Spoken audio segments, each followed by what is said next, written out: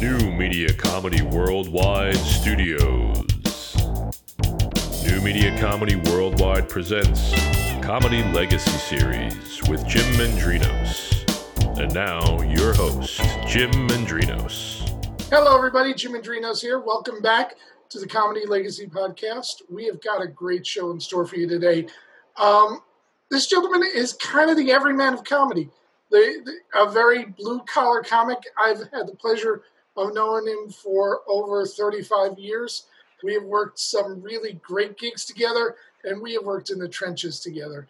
And what you're going to find is this comic has a genuine love for comedy. This comic has a genuine love for being on stage. And more importantly, he just loves his audience.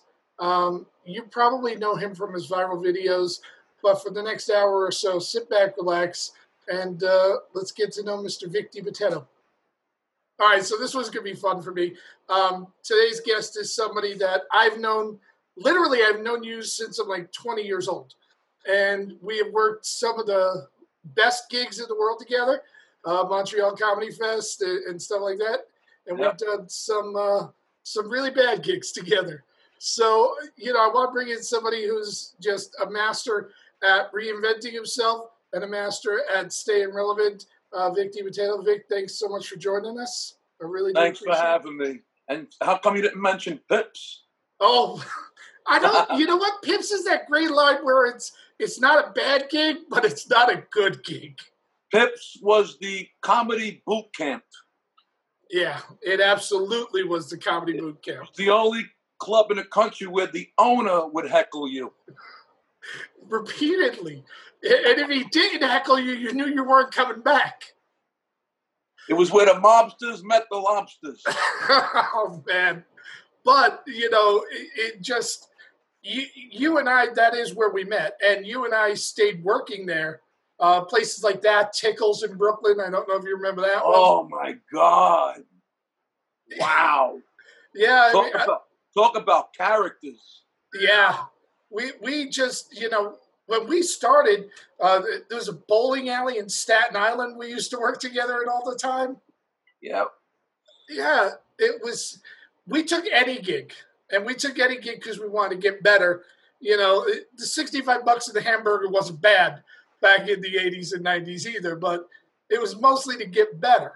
So I wanted to talk about that first of all, because when you started, you had a brutal day job. You were driving. Your gig was overnight, and then you would still, and you would still do stand up. And after that, you were driving school buses, which were still overnight and doing stand up. Right. So you had to be committed to getting stage time. Well, I drove my garbage truck one night to Dangerfields because my route was in Midtown Manhattan. And I asked Tony Bavacqua, if I pick up your garbage, can you give me stage time tonight? And that's how it started. I just picked it up for one night because if you start picking up other garbage companies' garbage, they don't like that. Yeah. So I did my set. I had a great set. Went back in my truck. I'm honking the horn, and the audience is waving at me as I'm pulling up First Avenue. I mean, come on. Yeah, that's a great intro into comedy. Here's what I love most about what you do. You reinvent yourself. I mean, when you started, you were in the clubs all the time, and then you got that little boost when you went to the Montreal Comedy Festival. And right. Like everything in comedy, it's feast and famine.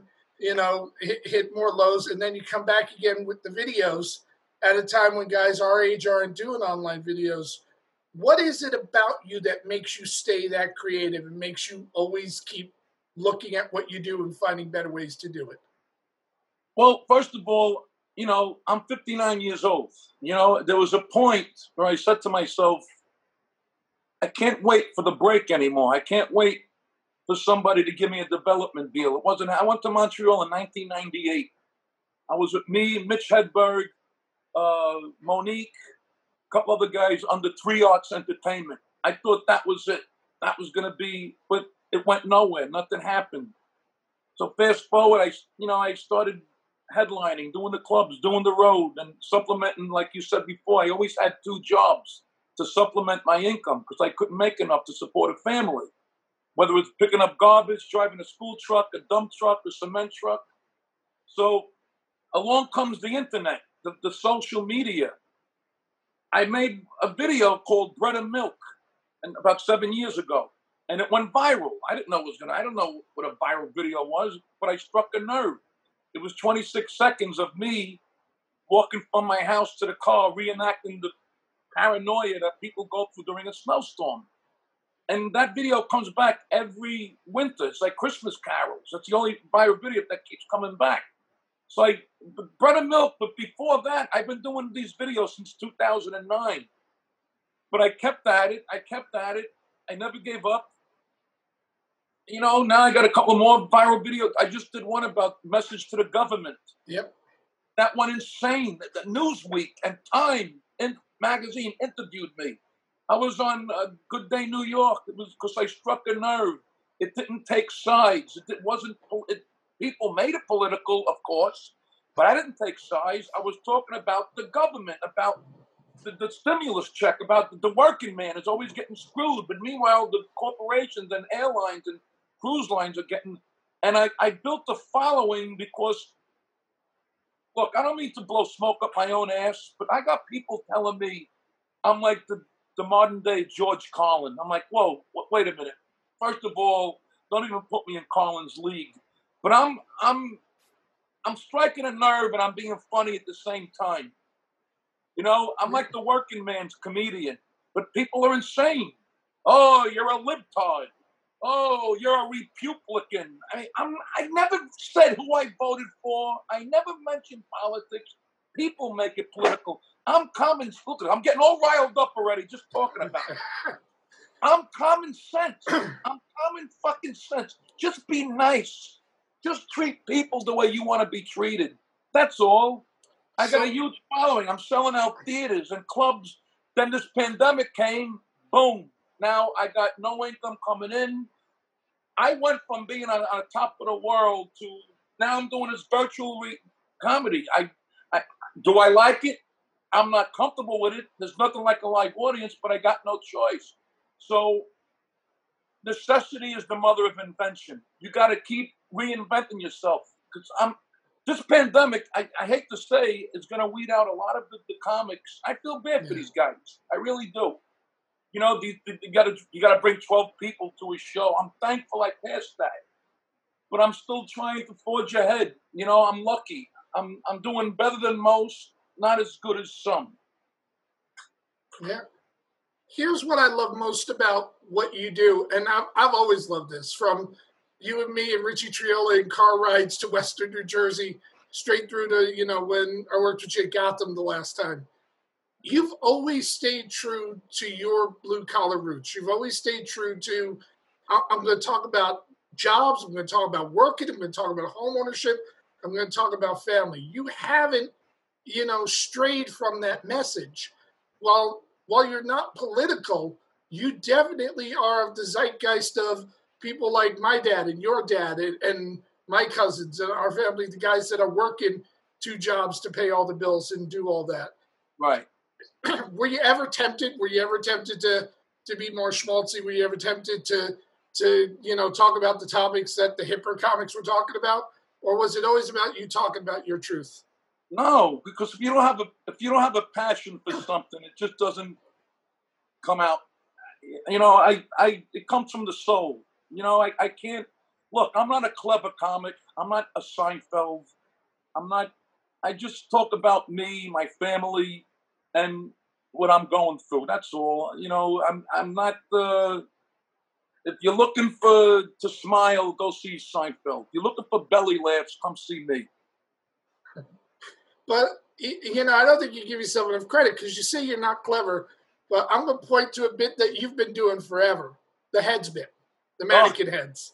And that requires choreography, that requires mime work, that requires a lot of intricate physical comedy work that at first blush you wouldn't think you would do. But yet you did it, and it's brutally funny. It's amazing. What was the impetus for that? how did that help you? Because I know that was your closer for a long time. Yes, I found we used to pick up Macy's, okay, and we threw out some mannequin heads, and I would have fun on the garbage route. I would put the mannequin legs under the truck. Oh my God, somebody got pull the legs out. We had fun. You do that today, forget it. But anyway, I had two heads, and I brought them home. There was a male head and a female head. I brought them home. I had them in my room, and I'm looking at these things, and I love Herb Alpert. I know. When's the last time you heard anybody say they love Herb Alpert? Anyway, my father had all his albums, and he was listening to this song called May, M-A-E, the lady's name, not the month, May, M-A-E. And I'm looking at the heads, and I'm here, and I got the head, and I went in front of a mirror, and I just reenacted a blowjob. The thing about that, you can't get offended. It's just two mannequin heads. That's all you see. The rest is left to your imagination. He looks at her. She says no. Then she goes down on him, and with the music, you're right. That's the only bit that I've been doing since I started doing comedy that I still do, even though I haven't been doing it lately. But I'm bringing it back into my act now because there is, what it's like. You think about all these bits you have in the past. I'm like, wow, that was really funny. Shit. Now I got newcomers that have never seen this before. Yeah. So I'm starting to put it back in there. I have 1.8 million fans in the social media. So I could do the stuff that I did 30 years ago. To them, it's new. Yeah. I'm getting my audiences. I have 14-year-olds to 80-year-olds in my audience. I have black, white. I have gay. My son, I'm a proud father of a gay son. I have parents coming up to me and say, thanking me how I speak about my gay son. I have gay kids coming up to me thanking me that I made them come out. It's so gratifying, man. Look, going back to the political thing, which I hate to do, but I just want to prove to these stupid people that don't know what they're talking about. I own 2 legal firearms, and I'm a proud father of a gay son. So where does that put me? I'm common sense. Just fucking live and let live. Be nice to people. Just fucking live and let live. Now they unfriend you if they disagree with you. Yeah. What is that all about? Because you're a liberal and you're a Republican, you're not my friend anymore? What the fuck is going on in this country, man? It's so sad what's going on. And we need comedy now more than ever. Oh, yeah. Oh, post-pandemic, we need to laugh hearty. That is for sure. It's one of the things that I love most about watching you is when you're talking about your son, when you're talking, about gay issues, or you're talking about, sometimes when you touch on stuff that's socially conscious, because you've got such that blue collar looking white guy in his 50s, everyone's expecting you to have one bent, and then you take them by surprise and you have fun with them.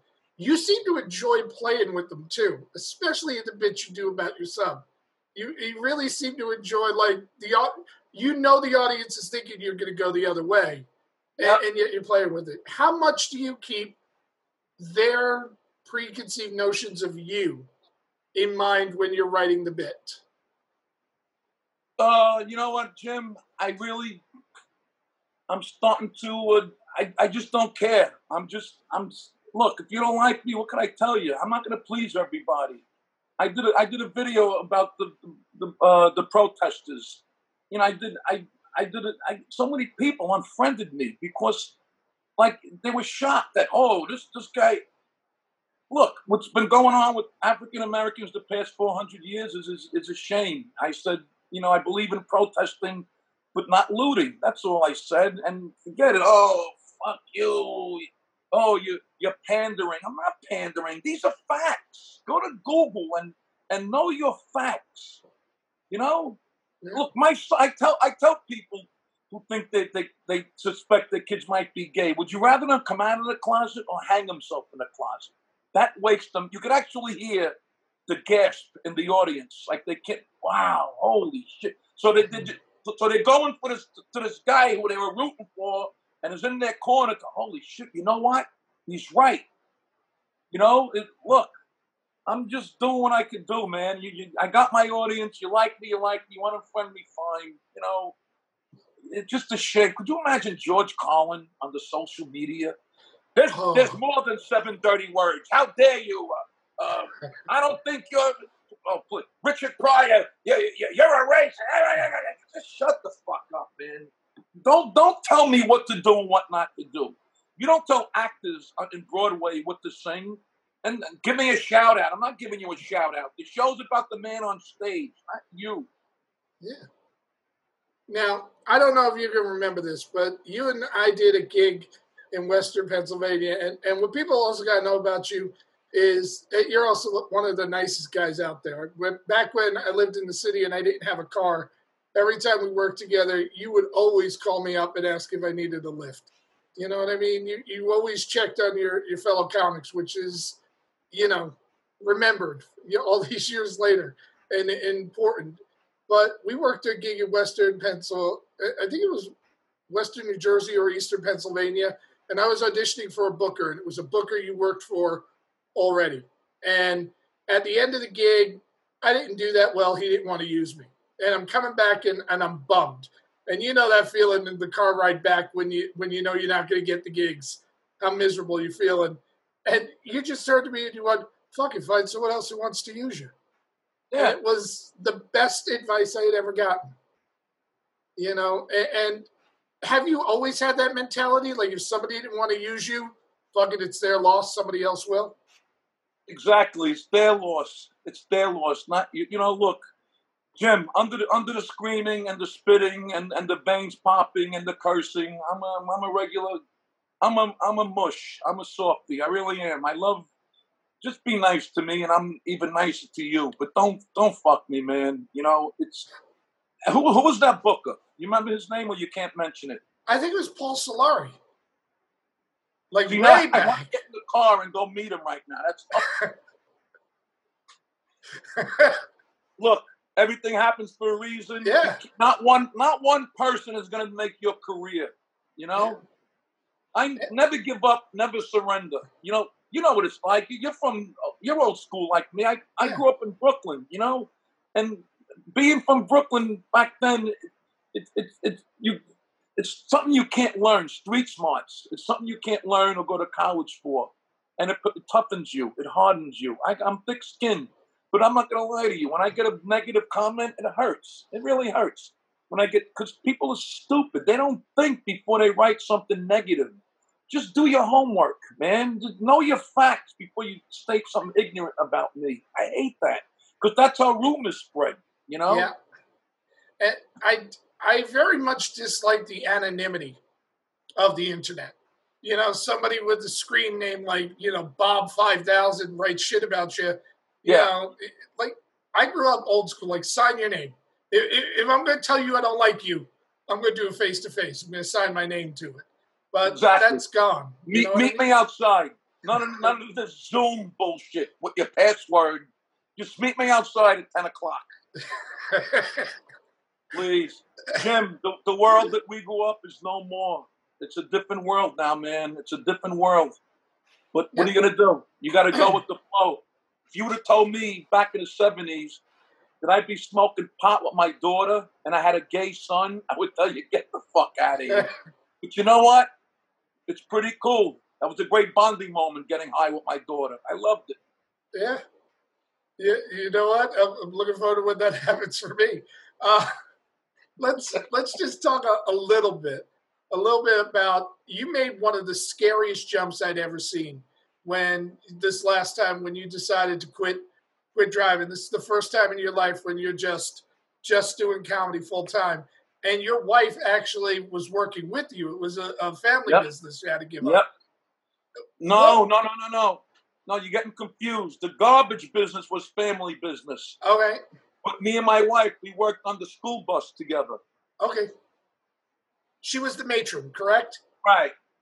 And so when you decided to stop driving, that meant you were both, at least temporarily unemployed until she could find another driver to work with.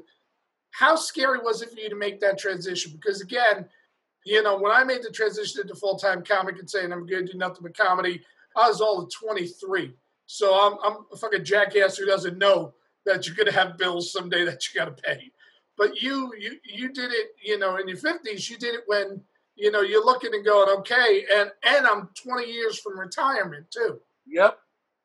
My kids called us from Scotland and were yelling at us. What are you doing?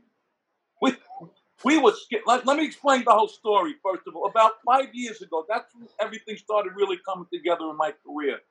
The Bread and Milk went viral. Kevin James called me out of nowhere to be in Mall Cop 2. I got a manager. His name is Russell Best. I know him since 1996 when I did Warm Up. He was a producer of a TV show. I did a warm up for his show called Forgive or Forget. I don't know if you remember that show. Oh yeah, I do. With Mother Love, she was the host. Yep. And we lost touch. Me and Russell. He moved to North Carolina. I moved to Florida. We lost touch. We reconnected on Facebook. He sat me down. He says, because I asked him a million times, Russ, can you manage me? Can you help me out? Because no one wants to help me. First few times, I says, Vic, I'm a TV producer. Another year passes, out of the blue, he says, Vic, you know what? I'm watching what you're doing on Facebook. The content, the videos you're putting out. Nobody's doing what you're doing. I'm going to take a shot. I have no idea what I'm doing, but I'm going to try to help you. Fast forward, now he's calling bananas and Uncle Benny's and governors. He doubled and tripled my money, and he says, you don't have to drive a school bus anymore. He sat us down and he worked it out on paper. Says, let me just hand over the calendar. Let me take care of it. And me and my wife, we went to bed that night. When we went to sign at the office that we were resigning, we were looking at each other like, what the fuck did we just do? But you know what? You got to sacrifice. That's what it's about. You got to like you said, I was in my 50s. That's why Rodney is such an inspiration. He didn't make a movie. He didn't make it till his late 50s. So that's why, as fucked up as it is right now, the American dream is still alive in this country. I truly believe that. Yeah. Now, you did act in Mall Cop 2. I actually got to direct you for a pilot that we did, that we're still trying to sell that damn pilot. Do you like the acting? Is that fun for you? I love it. I would really love to do more. And, once again, I'm not blowing smoke up my ass, but me and my manager, we say, how come no TV executive or movie, even if you think I'm half talented, just my following alone, that translates to ticket sales. And, give me, I don't got to be the main star. Give me the uncle, the angry uncle, the angry father in a sitcom. That would equate to views on the Nielsen ratings. Because for the following, I have the most loyal and supportive fans. You can't imagine. It's just, I miss them so much. I hope this shit goes back to normal. Yeah, well, I don't know where you're quarantining, but in New Jersey, we got another month of it. Yeah. So, didn't he say June 15th? June 15th, they're going to try to go to the next phase, but he also announced yesterday, and full disclosure, because we're not going to air this until September, we're recording in the beginning of June. So yesterday, Governor Murphy just said it's going to be about another month before it goes back to normal. Yeah. Are you in Jersey? Yeah, I'm in Manalapan. Oh yeah. So yeah, I'm up in Fair Lawn.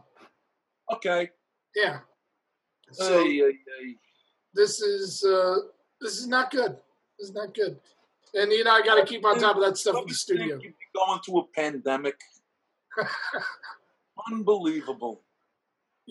I sat down the other day and I was going through the shit that I've kind of lived through that I have vivid memories of, like New York City, the blackout in '77. I'm sure you were there.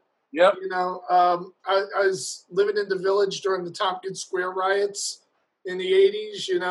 The other blackout we had in 2000s, 9/11. Now 9/11. I kind of want the simplicity of my parents' life. All they were worried about was raising 3 kids. I'd trade that for no pandemic. Yep, absolutely. Yeah.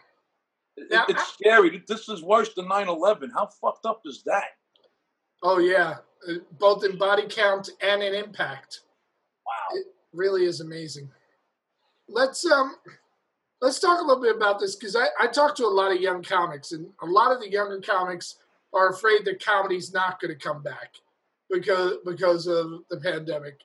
You and I lived through, in the 80s, the AIDS epidemic, and then the clubs got, half full because everyone was worried about it. Oh, I might catch it. They came back. Post 9/11, the clubs came back. It's a really cyclical thing. Do you think the clubs are coming back, and how soon do you think they're going to come back? I think they'll come back eventually. I think we got another till the vaccine is found, at least. See, this is different. This is different because now you're worried about people sitting next to you laughing and their spit goes in your drink. I mean, look at me on stage. You know how many times I see spit go into somebody's drink? So what are they going to do? Put plexiglass on the stage? That I could see. But what about the customers? They're going to have to, it's going to be half capacity at first. That's the only thing I could think of. But no way is it ever going to go away. People want to laugh, man. People, between that and having cabin fever and just wanting to get out and be entertained and go to a restaurant, I think it's going to come back, but very, very slowly. And guys like me and you, we're going to be okay. Like I said before, I feel sorry for these guys that are just coming up with the bringer shows. I mean, because clubs are going to book guys who are a draw and who have a name and have the experience. They're not going to. It's scary, man. That's what clubs are still going to be open. Who the hell knows who's going to go out of business? Then that's another thing. People are laying off. People are losing jobs. Who's going to have the money? There's so many different things to think about. But eventually, I'm shocked by I don't know if it's fake news or whatever, but they say the economy is picking up a little bit. But I don't know, man. It's going to come back. When? I don't know. That's the $68,000 question. Yeah. Well, whoever finds out first, we'll call the other guy and tell him. Yeah. All right. So I want to talk about this because you have always been one of my favorite nightclub comics. You use the room. When I worked with you in places like Governor's, I worked with you at some horrible little one-nighters.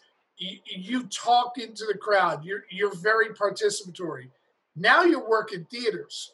Now you work in bigger venues. Has it been an adjustment to how you perform? Yes, because theaters, first of all, all you see is that front row. The lights are in your eyes, and the rest is black. There's very little, very little improv with the audience.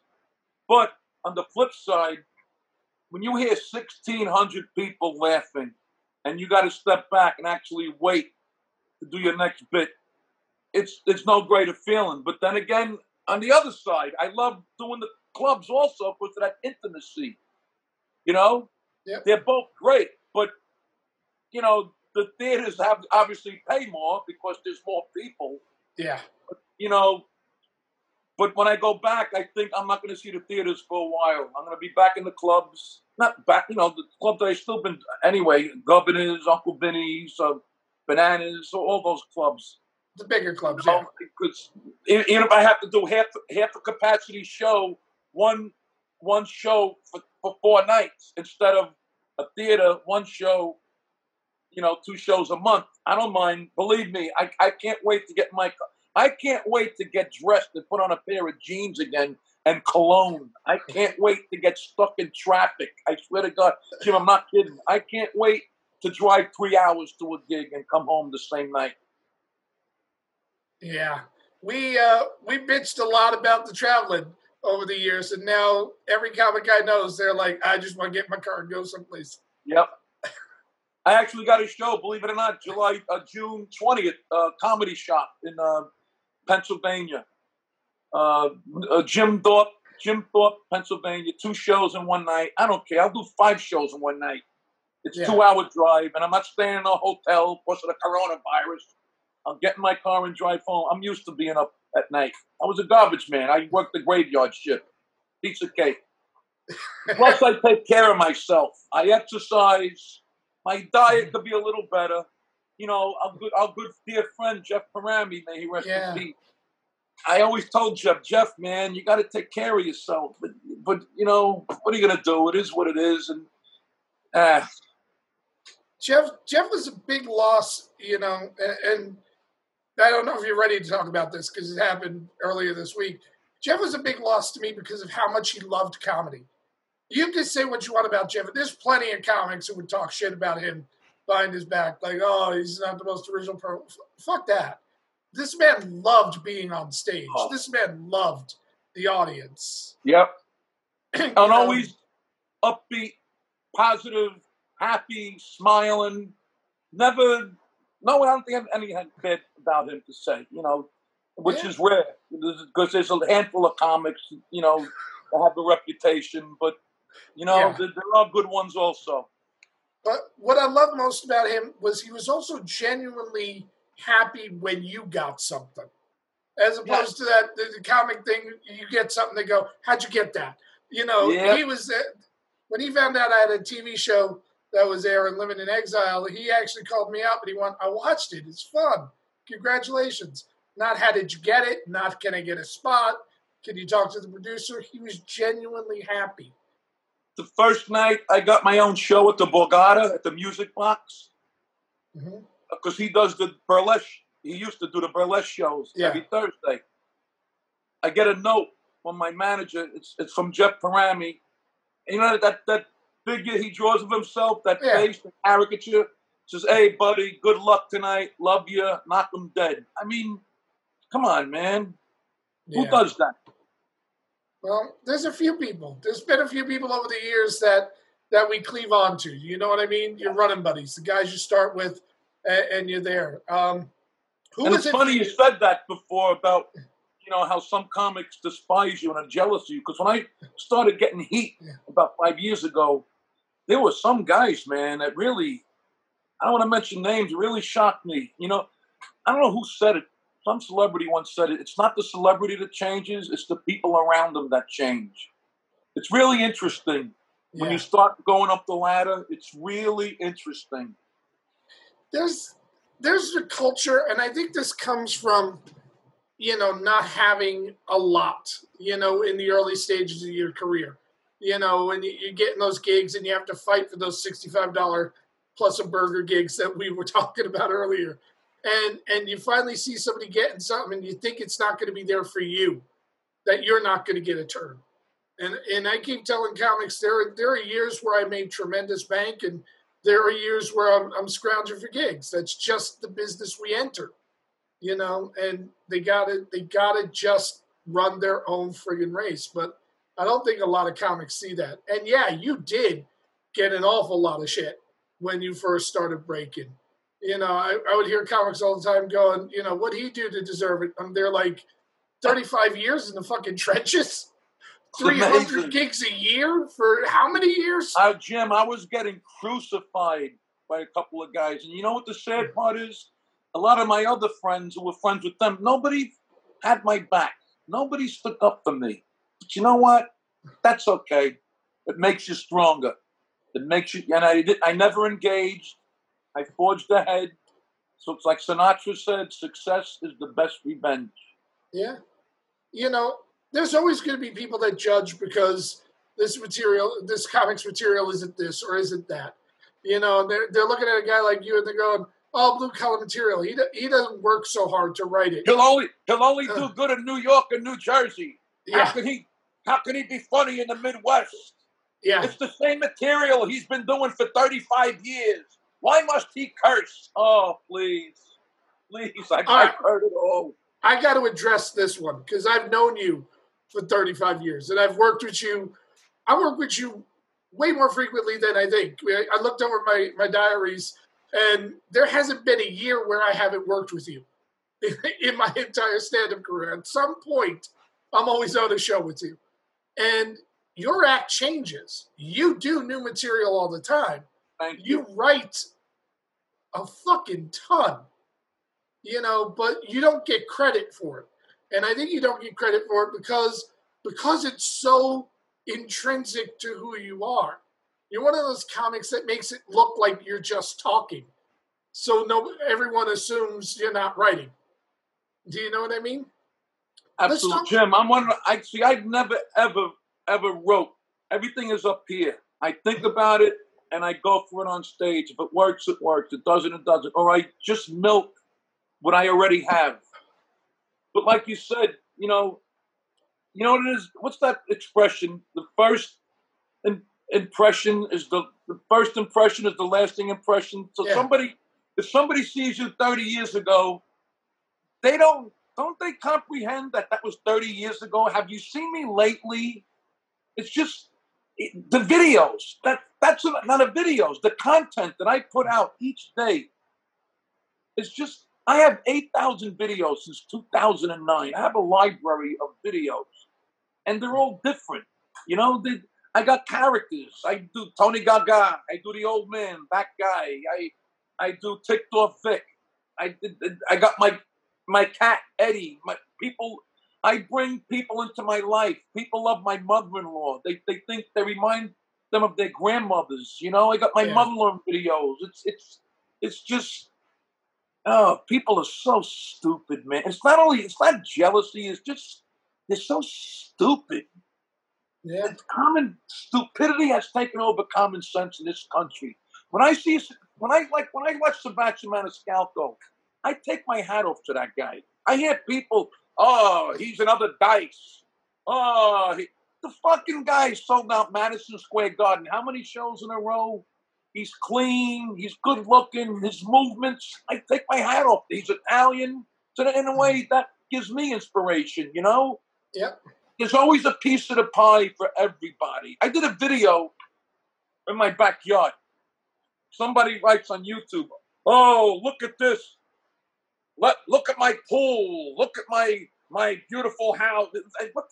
Dude, I worked 2 jobs since 1978. You could have it too, instead of being a miserable fuck. When I see successful people, it inspires me. I don't get jealous of them. Good for them, man. They worked for it. Good for them. You touched on something that amazed me. You don't write stuff down? You never did. Never, ever, ever. Isn't that sick? That's fucked up. I know. I can't. When I get a pen and paper, I'm blank. I can't do it. But yeah, I'm not saying that's the right or wrong way. Every that works for you. There is no right or wrong way. That's what works for you. But how do you remember all the material? Or does it just go away and come back when it comes back? Look, like my wife always says, I can remember the whole dialogue to Goodfellas, but ask me to get something in the closet, I have no idea where I put it. I don't know. I remember certain things, it's just all up here. I don't even record myself, which I should do. I can't watch videos. I can't watch my stand-up film of me on. I hate it. But my videos I can watch over and over. That's another thing I'll never. I can't watch my stand-up. I'm like I cringe. It's weird. Do you just see your faults, or do you just not like the video? Because when I watch my videos, I'm seeing all the shit I did wrong.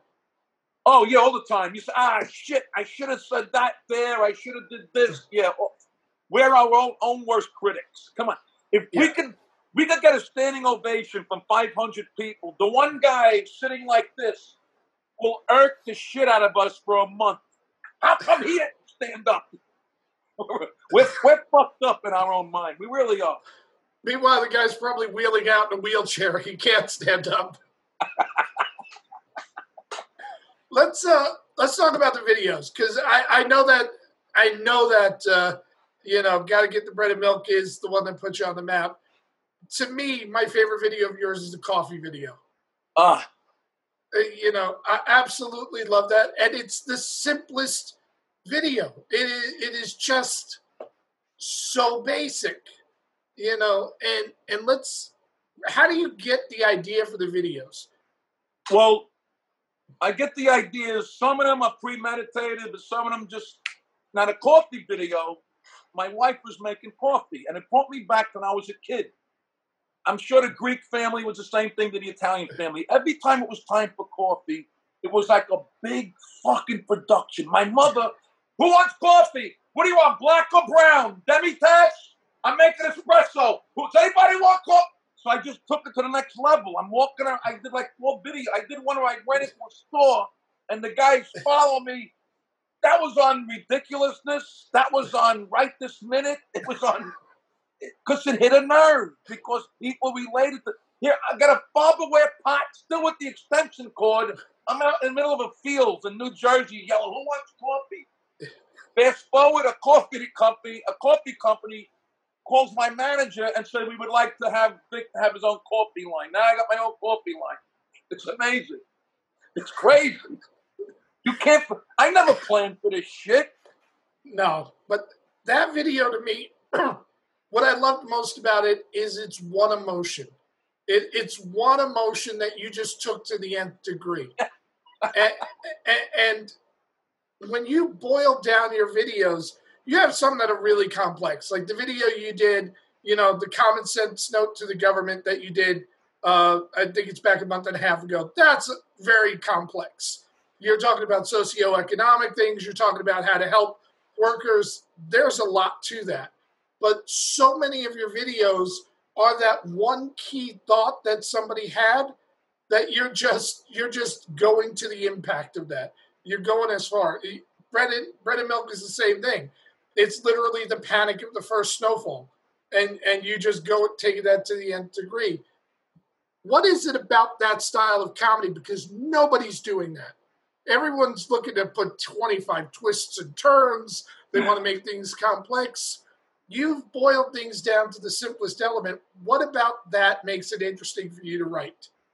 Well, because I'm old school. So you look at some of my videos, they're very Monty Python-esque. There's farce. I love farce. You don't see that anymore. People take... I did one with it. I have a tree in front of my house with a big hole in it. And I put a wig over it. And I'm with the Clippers. And Russell was there. He says, "What are you doing?" So what kind of tree is that? It's a pussy willow. I mean, it's simple comedy. You don't see that anymore. I grew up with Three Stooges, Red Skelton, Abbott and Costello, Jackie Gleason, The Honeymoon. I mean, the message to the government. Now that one, I got to be honest with you. Me and Russell, we wrote that together. That was very informative. I mean, I didn't just wing that off the cuff. That was actually, we went back and that was for a week because Russell is very up with this, and we're like Elton John and Bernie Taupin of comedy. He writes a lot of stuff, and I do it, and it's amazing. That guy gets very little credit. Bread and Milk, however, that one, my wife didn't want to cook that night. I opened it. I'll go get pizza. I opened the door. I saw a snowflake, and it just hit me. I'm like, oh, boy, here we go. All the idiots now, they're going to think it's the apocalypse. I whip out my phone. 26 seconds that thing was. 26 seconds from my house to the car got me more recognition than 30 years of stand-up. And another thing about the videos, people don't realize, I'm holding the camera. Yeah. They think there's a fucking camera guy. I'm doing it all. I'm writing, producing, direct. I'm Corey. You don't see my arm. That's pretty hard to do when you're going crazy, and it's and when they don't notice that, that's how good it is because they think I got a fucking camera guy following me. I also love that there's a little bit of candid camera in some of your videos. The one you did at Walmart, the people in the background looking over, like, what the hell is he doing, is priceless. There's a Walmart video. Which one? The most recent one, I think. The one that's first on your website. You did a video at Walmart, or it might have been some other store. I might be thinking it's Walmart. But you did a video in a store, and the people in the background of the store are staring at you. And to me, not only was what you were saying was funny, but the reactions of other people around were funny as they were trying to piece together what the hell was happening. You're doing everything guerrilla style. You're doing everything. You're doing all the technical stuff. You're going to places, not always getting permits, and just having fun. I'm sure you ask the owners before you do it because of course. But you're doing everything. So the possibility for interruption, the possibility for shenanigans, by people, it's all there, and yet you're getting these amazing videos, these really fun videos that are coming out. Are there, like, if someone wanted to get to know you and what you're doing video wise, what would be the 3 or 4 videos you would want them to watch? Oh man, obviously bread and milk, the coffee one, definitely the message to the government, and one with my mother-in-law when I'm just in the backyard, I'm making peppers and eggs. It was so, you felt like you were there, with, with my family, and you could actually smell the peppers and eggs. It was just so natural. But there's so many. I have over 8,000. It's crazy. I've been doing this since 2009. I started with a webcam on my computer. And if you look at the old ones, they pixelate. I even added another Facebook page. I have 2 pages now. The other page is for all my classic videos. Wow. It's really been an amazing, it's fun. I have fun doing it, because you can look at it. There's no audience. You can look at it and edit it and add some stuff. But it's been, I'm just riding the wave, man. I'm a lucky guy. I can't complain. We'll see how this whole pandemic pans out. I think I'll be all right. We'll be all right. Yeah. You got to think positive, man. You can't, because this negativity and so many people message me that they say my videos get them to their depressions. I had a fucking soldier in Afghanistan said that he had a gun in his mouth, and he's played one of them. I don't know why he played the videos while he had a gun in his mouth. Maybe it happened to be on. But he said, I saved him from blowing his brains out. I mean, come on. I go from, here's what it's like being me. Typical day. I go from a message like that to, fuck you, you scumbag, white ass. You don't know what the fuck you're talking about. It's crazy. It's really interesting. It really is. People are amazing. Now, yet, even with all the negative stuff you get, you haven't changed message. You haven't changed brand. You're staying true to what you're doing. What do you want to do? Like, you're nowhere near done. You're going to be doing this for the next 20, 30 years. What are the goals that you want to get to moving forward? Oh, man. I would just, what I would really love, the ultimate, just a little role. And look at Susie Essman and JP Smoove. Just a little role in a great TV show. That's all. I don't need to be the main guy. Just give me a little role for the next 5 years, get the royalties. And then when they replay a little, not even so much a sitcom. I don't know. Just definitely acting. I don't know, a movie, Bread and Milk. I mean, Mall Cop 2 was a great experience. I thought that was going to, that was a gift from nowhere. That was a great experience. Kevin James was phenomenal to me, but definitely acting. But the stand-up, I will never stop doing. Look at Rickles. He did it till he was, 90? He was in a wheelchair. I will never stop doing stand-up as long as my fans come out to see me. And they're definitely going to keep coming out to see you. Just a couple of more quick things before I let you go, because you've been really generous with your time. When I started, there were a whole lot of comics that I looked at and I saw. For instance, I saw Freddie Prinze on The Tonight Show, and that was the moment I was like, I want to be a stand-up. Who are the guys that inspired you to try this? Oh, hands down, George Carlin. George Carlin, Richard Pryor, but George Carlin. Steve Martin. When he came up with that out with the white suit and the arrow through the head, and I'm like, wow, but I had all of George Carlin's albums. I mean, he was, to me, not only hilarious, he was a genius. And I just got a message from George Carlin's daughter, a private message. This blew my mind. I'm like, are you kidding me? She said, if my father was alive today, he would love to see what you were doing. I'm like, oh my God. Wow. But yeah, George Carlin. As far as the guys today, I like Bill Burr. I like Sebastian. I like Kevin Hart. No, I like, but I don't really listen to much comedy. It's like a guy that works at a pizzeria. The last thing he wants to eat is pizza. I don't, you know what I'm saying? I get it. But, I try to focus on me.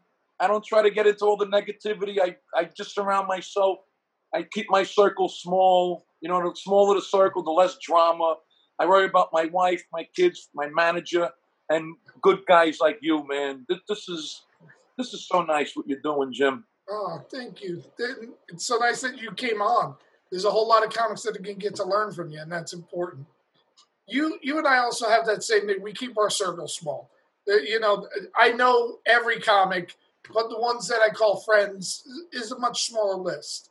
You know, I don't know how it was for you when you started out, because I think I started out more in the city and you started out more on the road. But I had a group of comics that looked out for me, like saw me and just took care of me. Didn't ask them to, they just did.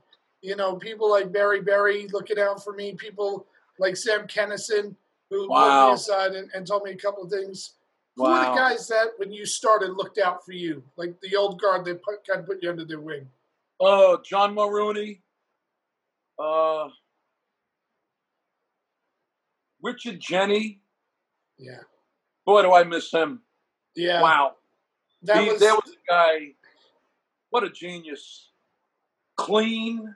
I would kill for the bits that he probably threw in the garbage bag. The part of this sucks. I would kill for those. I would do those. Richie Triolo. Yeah. I guess Otto and George. I mean George, not Otto, not George. It's a pair. The whole you can't separate them. Without a doubt. Yeah. But nobody now, since I've been getting heat, the circle got smaller and smaller. It's just word of advice. Just be careful, Jim. Just be careful and be smart. Yeah, well, that's what we got to do. So where can people find you? I know you're all over, but where do you want them to look for you? Well, first of the easiest thing, worst case scenario, if you can't figure out how to spell my last name for my website, just Google me. All you got, once you type in Vic D, I'm right at the top before Vic Damone, but VicDibitetto.net. Mm-hmm. My Facebook page. I got an album out now that's on iTunes. It's 18 on the charts. It's going since that message to the government. It's going up and up, and it's on iTunes, Amazon. It's called Working Class Zero. That was taped the governors. Just Facebook. I update everything on my Facebook page. I got a classic page that shows my classic videos. Mm-hmm. But then the website is where, I got merch, I got coffee mugs, I got T-shirts that say I got a guy, I got VicDibitetto.net. DIBITETTO, VicDibitetto.net. And I know you didn't mention it, but I got to mention it, your YouTube page, because you could actually get lost for days on your YouTube page having fun. Let me show you something. Yeah. All right. And while he's doing that, I also got to tell you guys this. He has over 364,000 followers, and you need to be one of them. I got this from YouTube. When I first, they send you a plaque with a golden YouTube arrow, and it says, Vic Dibitetto, congratulations for surpassing 100,000 subscribers. It's double that now. See, that's the thing.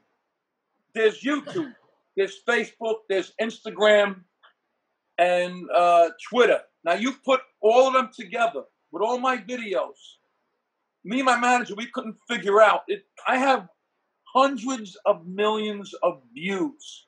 Yeah. All social media platforms put together.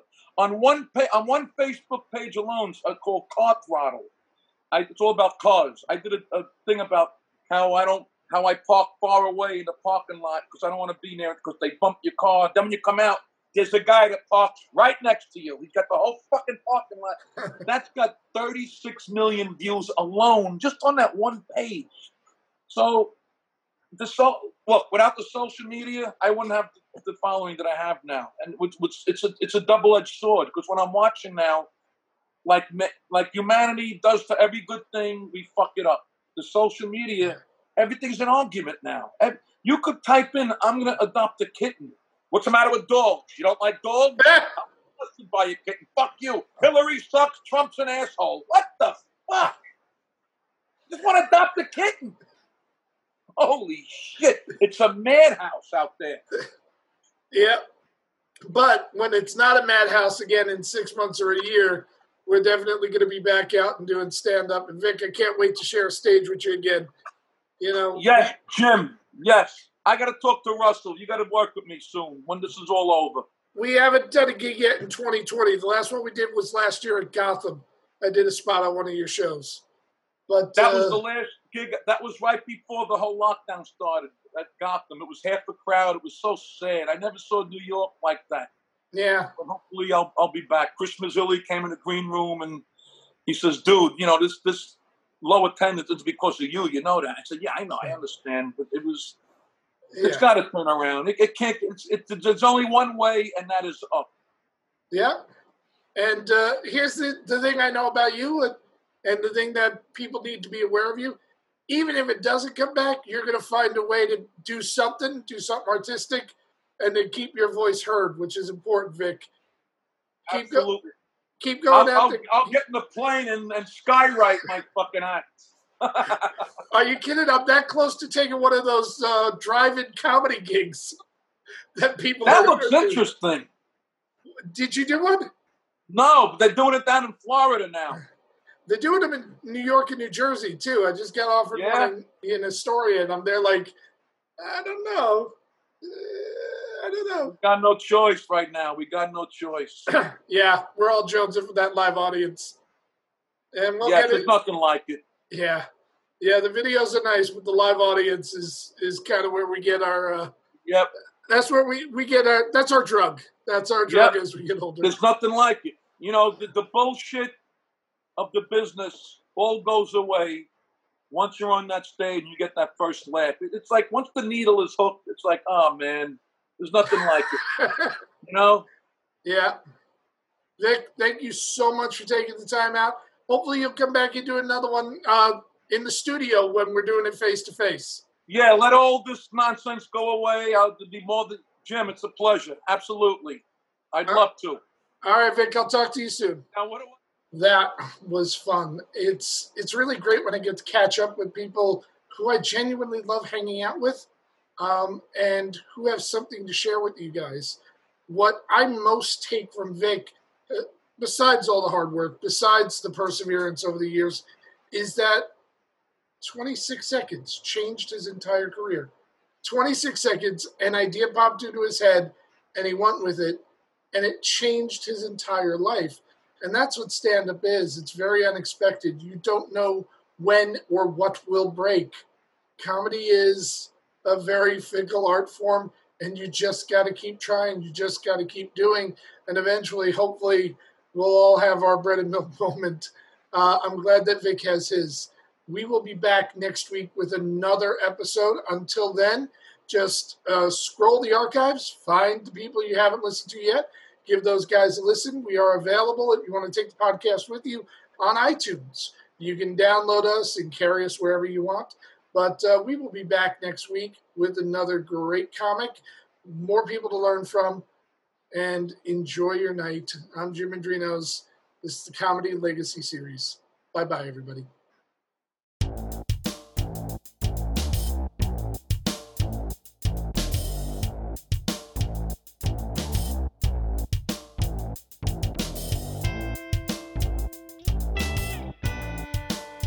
This has been a New Media Comedy Worldwide production.